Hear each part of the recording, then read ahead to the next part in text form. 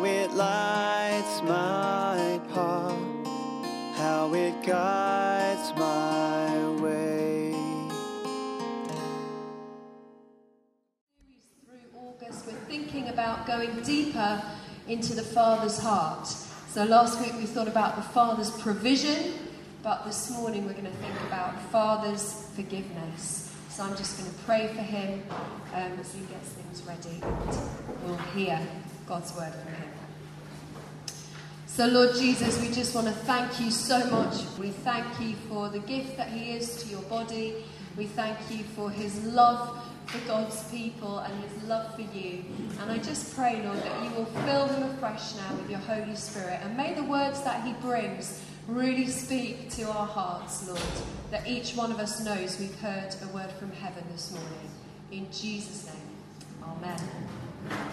Amen. Wonderful. Thank you so much for having me, guys. It is a real pleasure to be here. Do you know, this week I've been deemed a medical mystery. Yeah. So for the last 2 months or so, I've had some swelling in my ankles, my feet and my legs, and I've been in and out of the GP, in and out of hospital, and they haven't been able to figure out what's been going on. And so the Monday after Revive, I went to the A&E, and after the doctor told me that I shouldn't be here because it's not an emergency, he then said, but we're going to figure out what this is. And so he proceeded to run a load of thorough checks, checking off bit by bit what it cannot be. And so he started with the most important, the heart. He said, it can't be the heart, your health, your age, this isn't a heart thing. Next, the kidney. Done a urine test, checked the protein, not the kidney. Next, the liver, and so on and so on. And we work our way through this list until eventually we run out of his expertise and he sends me to another clinic next week. The reason I'm telling you this is because sometimes these kind of diagnostics can be helpful in our Christian lives. So if you were to come to me and you were to say to me, Kadeem, I haven't been experiencing much joy in my Christian life. Or over the last couple of years, I haven't seen much transformation in my life. I haven't seen myself becoming particularly Christ-like. Then I would be thinking through a kind of diagnostics. And one of the first things that I would think, if that was your experience, was that maybe you haven't experienced, lay held of, known for yourself, the Father's forgiveness. I think that's probably one of the first things up there that I would want to know.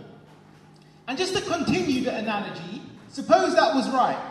And suppose you ask me, why is that the case? Why haven't I lay held of the Father's forgiveness? One of the first things I would think through is that maybe you haven't grasped a particular tension that exists within who God is.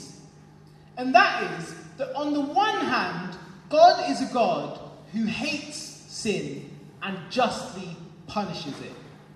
And on the other hand, he is a God who is full of mercy and compassion for humanity and longs to forgive sin.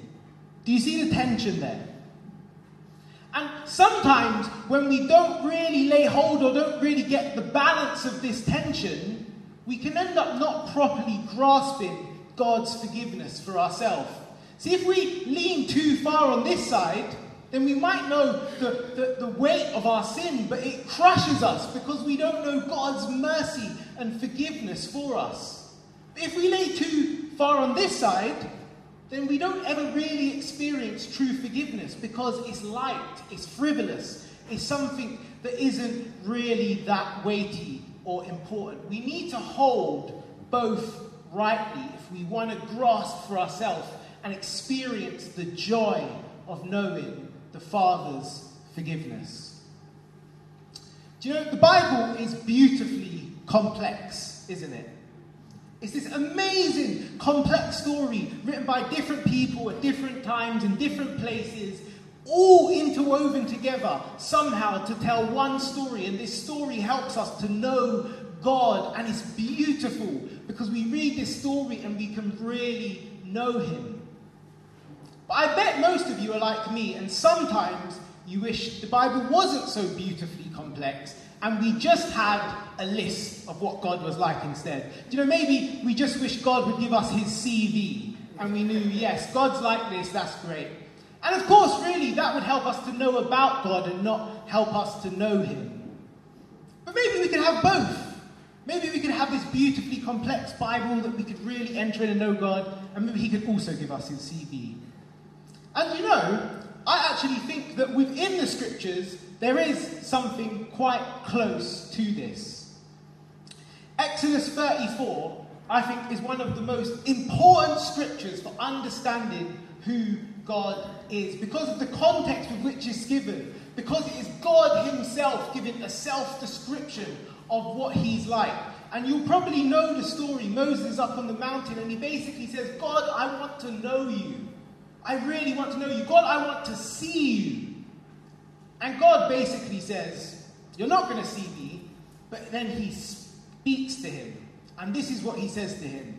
He says, the Lord, the compassionate and gracious God, slow to anger, abounding in love and faithfulness, maintaining love to thousands, and forgiving wickedness, rebellion, and sin. Yet, he does not leave the guilty unpunished. He punishes the children and their children for the sins of their parents to the third and fourth generation. Now, I want you to forgive me because I'm not going to dive into this, how come God is punishing children for their parents' sins. We can talk about that after, but I think it would be a distraction now. And what I really want you to see is just that there is basically two things that God is saying. That this God is a God who is compassionate and merciful towards humanity. He is gracious to the core. And yet at the same time, he is just. He doesn't just let things slide. He doesn't brush them underneath the carpet. He doesn't let sin go unaccounted for. And these two things really, I would dare to say, are two of the key components of God's love. That he is gracious and compassionate, and yet that he is just. And we really need to lay hold of these two things if we want to lay hold of the Father's forgiveness for us. And I don't know how you feel when you think about this second side, that this God doesn't let guilt go unpunished. I don't know how that makes you feel when I talk about a God who hates sin and justly punishes it. But I think it's particularly important for us right now because there is a move within certain streams of the church, I don't mean this church, certain streams of the church that wants to say that the sting of sin, i.e. how sin gets us, has 3 prongs instead of 4. I'm going to explain what I mean with this wonderful diagram. So a lot of people are comfortable with the idea that sin produces effects on us. And that's straightforward. You know, think about someone with a bad drinking habit. You drink a lot, and of course it affects you. You're shortening your life. You're damaging your body. Sin has an effect in itself on us. And a lot of people are very comfortable with the fact that sin produces effects on others. So think again of the drinking habit.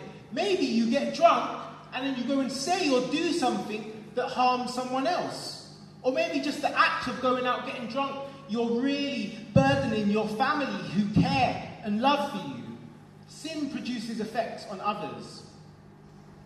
And mostly, within a certain stream of the church, people are very comfortable with the idea that sin opens the door to the devil. Do you know, sin gives the devil a foothold in our life. It gives him a bit more room to lie to us and to influence us because we're choosing his way and not God's way. We're giving him a bit of room. So large streams of the church are comfortable with these 3 prongs. And yet somehow it seems that the 4th prong is being pushed out a bit. And that is that sin racks up a debt with God that requires punishment.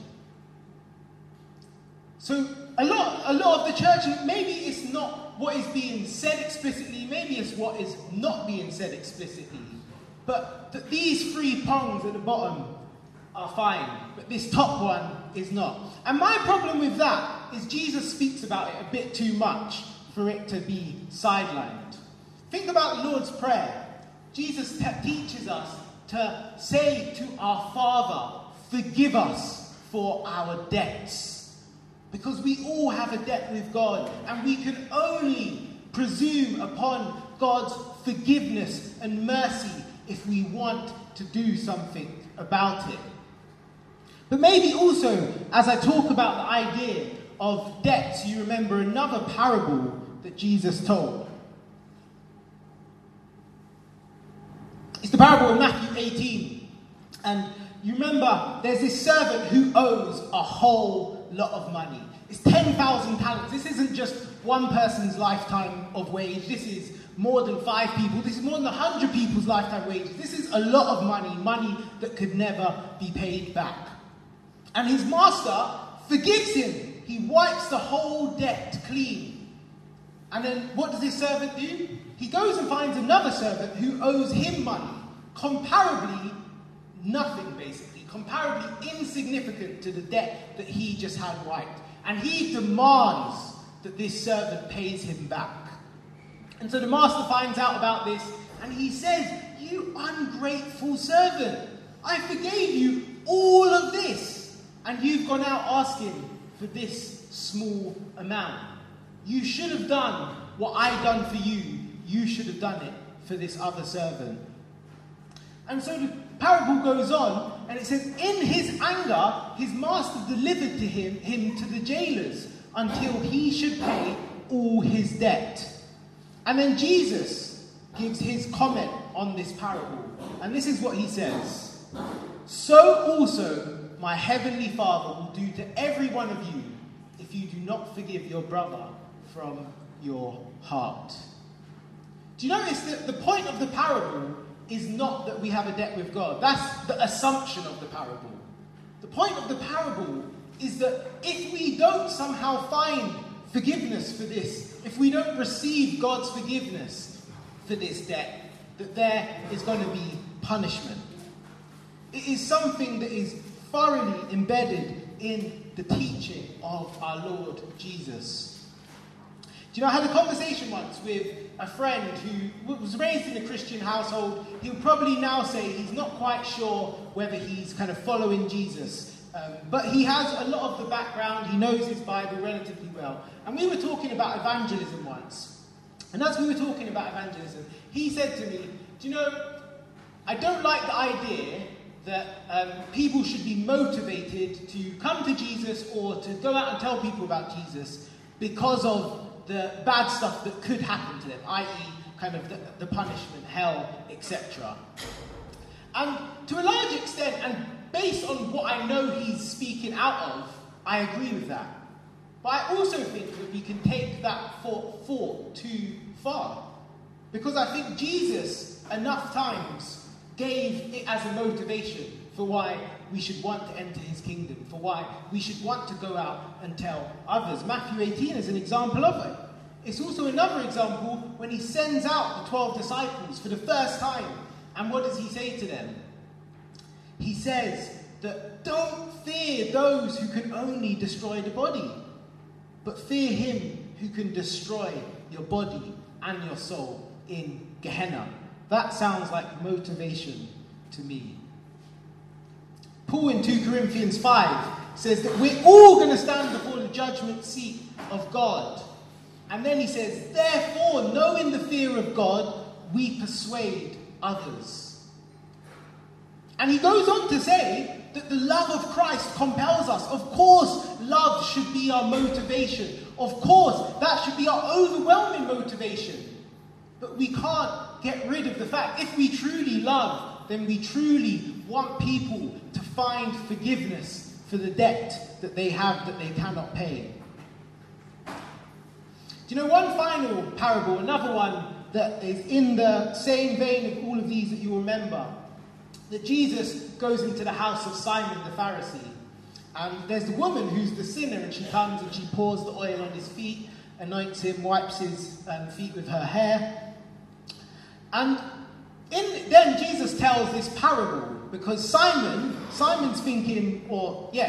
thinks that, if this guy was a prophet, he would know that this woman is a sinner and he would not let her touch him. And the irony is, Jesus knows exactly what Simon's thinking, and so he tells this parable. And it's very similar. This time there's two debtors, two people who owe money. One owes 500, the other owes 50. And Jesus says to Simon, both of them have their debt forgiven. And then he asks, who do you think loves more? Who loves the master more?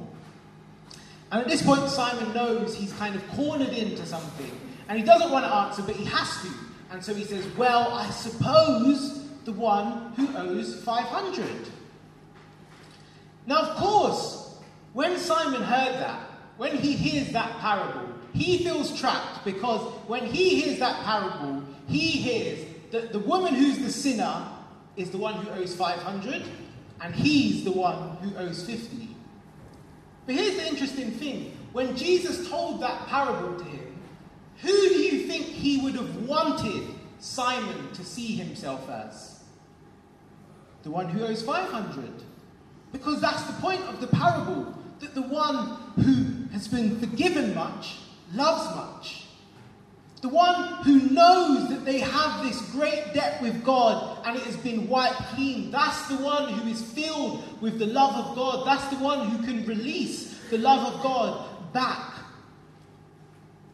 So when I talk about God hating sin and justly punishing it, it's not because I want to, and I hope you guys know this about me by now, it's not because I want to hammer it down your throats. It's because Jesus himself said that we need to know this and to live in this if we want to know the weight of forgiveness and be filled with the love of God. We really need to understand it.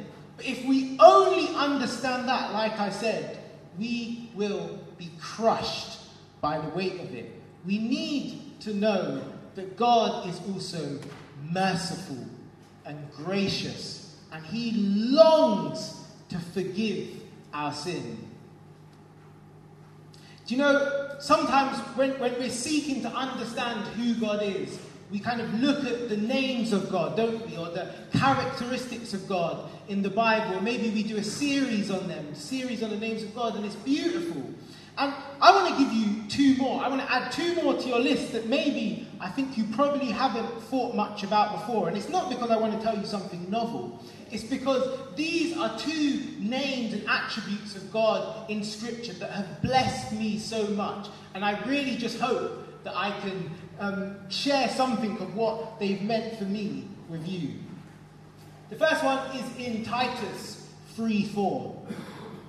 It says, when the goodness and the loving kindness of God our Saviour appeared, he saved us. And you think, goodness, love, kindness, those are all great words, but we all know those ones. Those are all fruits of the Spirit. But this word, loving kindness, is actually a quite specific word. It's a word that only occurs 3 times in the New Testament. And when you look at it in the original Greek, it is this word, philanthropia. And maybe you hear that and you hear one of two things. Philanthropia. Maybe you hear it and you hear the word philanthropist. Philanthropist, someone who goes out and does good for humanity, someone who's rich and is charitable and does a lot of good things. And in some sense that might put you close to the right track. But here's a tip. You're not allowed to take a later word and read the meaning back into an earlier word. It's a no-no. You're not allowed to do it. So let's scrap that. The next thing you might have heard, if you know a little bit of Greek or a lot of Greek, is the two words that this word is made up of. Phileo and anthropos. Phileo being love or to befriend, and anthropos being humans, humanity, man. And so you put those together and you get the lover of humanity. But it's a no-no. You're not allowed to take the two components of a word and take them apart and look at one and look at the other and say, that's what the word means. Think about the word runway or the word pineapple You can't take the two things apart and say, yes, this is what they mean. But in this one case, it just seems to me that in this case, and not just to me, but it just seems that in this one case, when this word is used of God, the God who created all humanity, who created all anthropos, this God, when this word is used to describe him, it seems like we can take these two words separately, put them together, and understand the meaning of this word.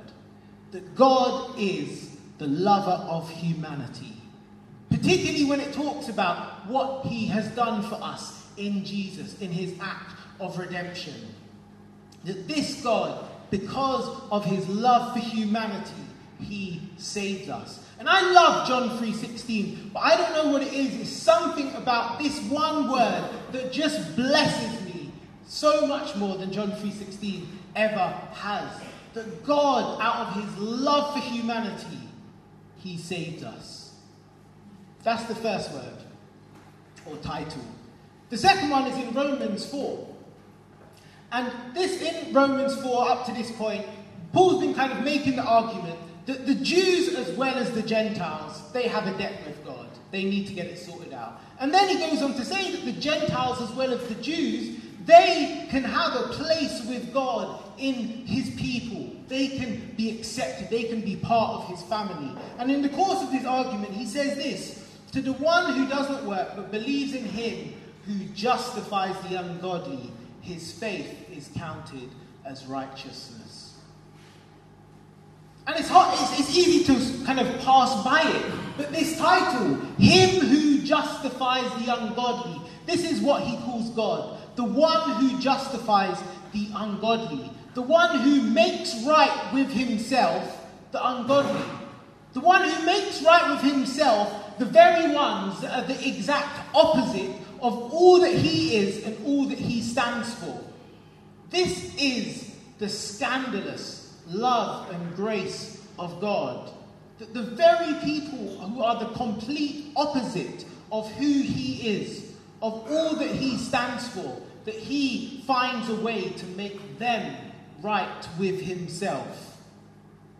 It is almost paradoxical that he's the one who justifies the ungodly. That is his love for humanity.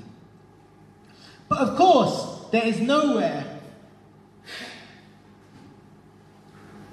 in Scripture that probably we see how scandalous the Father's forgiveness is than in Luke 15, in the parable we call the prodigal son. And you guys know this parable, so I'm not going to go through it all. You know the story of the son asking for all that his father has worked hard for to give to him as inheritance and to ask for it now. You know how scandalous that would have been. I'm sure you've heard it before. It was so offensive. And if that was just about conceivable in the Jewish mind, he then goes and wastes it all on prostitutes and reckless living. He disrespects his father horrendously. He wastes it all. Sin has its effect on him. He ends up bankrupt. He ends up hungry. He ends up empty. He ends up in the lowest of low place. And finally, in that place, he manages to reach true repentance. He realizes that he has sinned against God. He says, is there another slide there? He says, I've sinned against heaven and against you, Father. As he prepares his speech, as he goes through his speech in his mind, he says, Father, I've sinned against heaven and before you. He realizes his debt is with God. And when you think about the story and the Father who represents God, it's almost as if we've been told this doubly as much. Because he says, I've sinned against heaven, which means I've sinned against God. And then I've sinned against you, Father, which means I've sinned against you, God. It's almost as if we're being hammered it twice as hard in. He realizes where his debt lies. But what he doesn't realize is Psalm 139. That, behold, O Lord, even before a word is on my tongue, you know it altogether. See, the moment he reaches true repentance, the moment he reaches this moment in his heart, the Father is already out running to receive him. This father who, as you know, it would have been a crazy thing for a landowner, a wealthy landowner, to come and to run out to meet this son who's disrespected him. He comes this fast to meet him and to receive him, literally to throw himself on his neck and to kiss him profusely. That is the Father's forgiveness. And if that wasn't enough, as if only he forgives us and says, okay, you're in my kingdom now again, and now you need to work your way back up. No, he gives him his ring, his robe, his shoes, all of these things which say you have the privileged position in my kingdom that you always had. You are welcome, son. That is the Father's forgiveness when we reach true repentance. And he says, prepare the fattened calf, the calf that was being prepared for something else. The fact that it was fattened means that they were waiting for some other occasion, maybe a party, maybe even a sacrifice. And if you're willing to go down that train of thought and think, yes, maybe this was the sacrifice that the Father was preparing, then maybe, just maybe, this story gives us a singular hint of the reason why the Father could forgive his son. Because the only place that we can find this kind of forgiveness, the only place where we can hold these two tensions together, is in Jesus and is in him crucified. That's the only place that it makes sense that a God can be wholly gracious and compassionate and forgiving towards us and yet justly punish sin. Because on the cross, God himself bore the punishment of our sin. He absorbed every single bit of it so that we could experience the Father's forgiveness, so that we could live in it, so that we could hold this tension together as we come together on a Sunday and worship him. This is who God is. And you know, we say this line so much. It's in the Bible so much. It's in so many songs. And depending on your translation, but my one says, the steadfast love, God, your steadfast love is everlasting. Do you know, I sometimes wonder, what if we really got a hold of that? That God's steadfast love is everlasting. It goes on forever. Maybe we think it's wide, it's long, it goes on quite a while, and then it stops. But actually, it says it's everlasting. It keeps on going. No matter how far you've gone, no matter how many times you've messed up and you've turned back to God, actually, every single time, he's that same running Father. Every single time you reach repentance in your heart, he's the same God, willing to forgive. And so I just want to pray for us. And I want to pray that maybe some of us here have never really known true forgiveness. Maybe some of us here have thought that our sin was too great, and so we haven't truly brought it to God before. And I want to pray for us. I want to pray that the Holy Spirit would really minister to us God's forgiveness.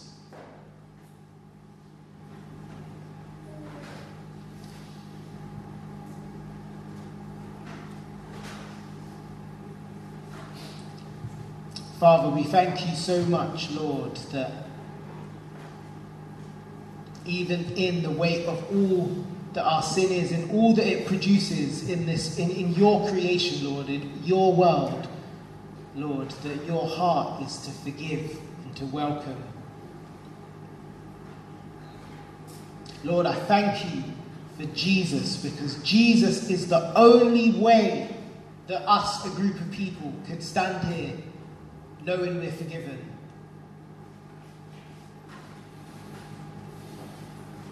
And Lord, I want to pray if there's anyone here who is holding sin because they don't know that you can truly forgive it, Lord. Would you come by your Spirit, Lord, and would you show them, Lord? Would you convince them, Lord? Would you melt their heart, Lord Jesus, that they would know that they can release their sin to you, and that you are a Father who is so willing to forgive.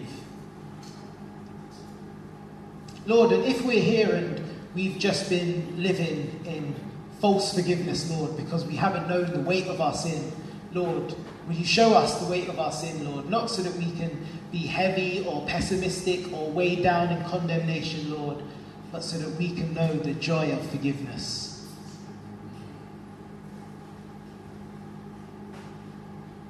Lord, come by your Spirit.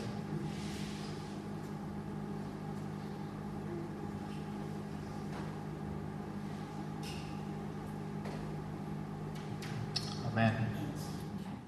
Let your living word abide in me so richly as I abide in you. Let your living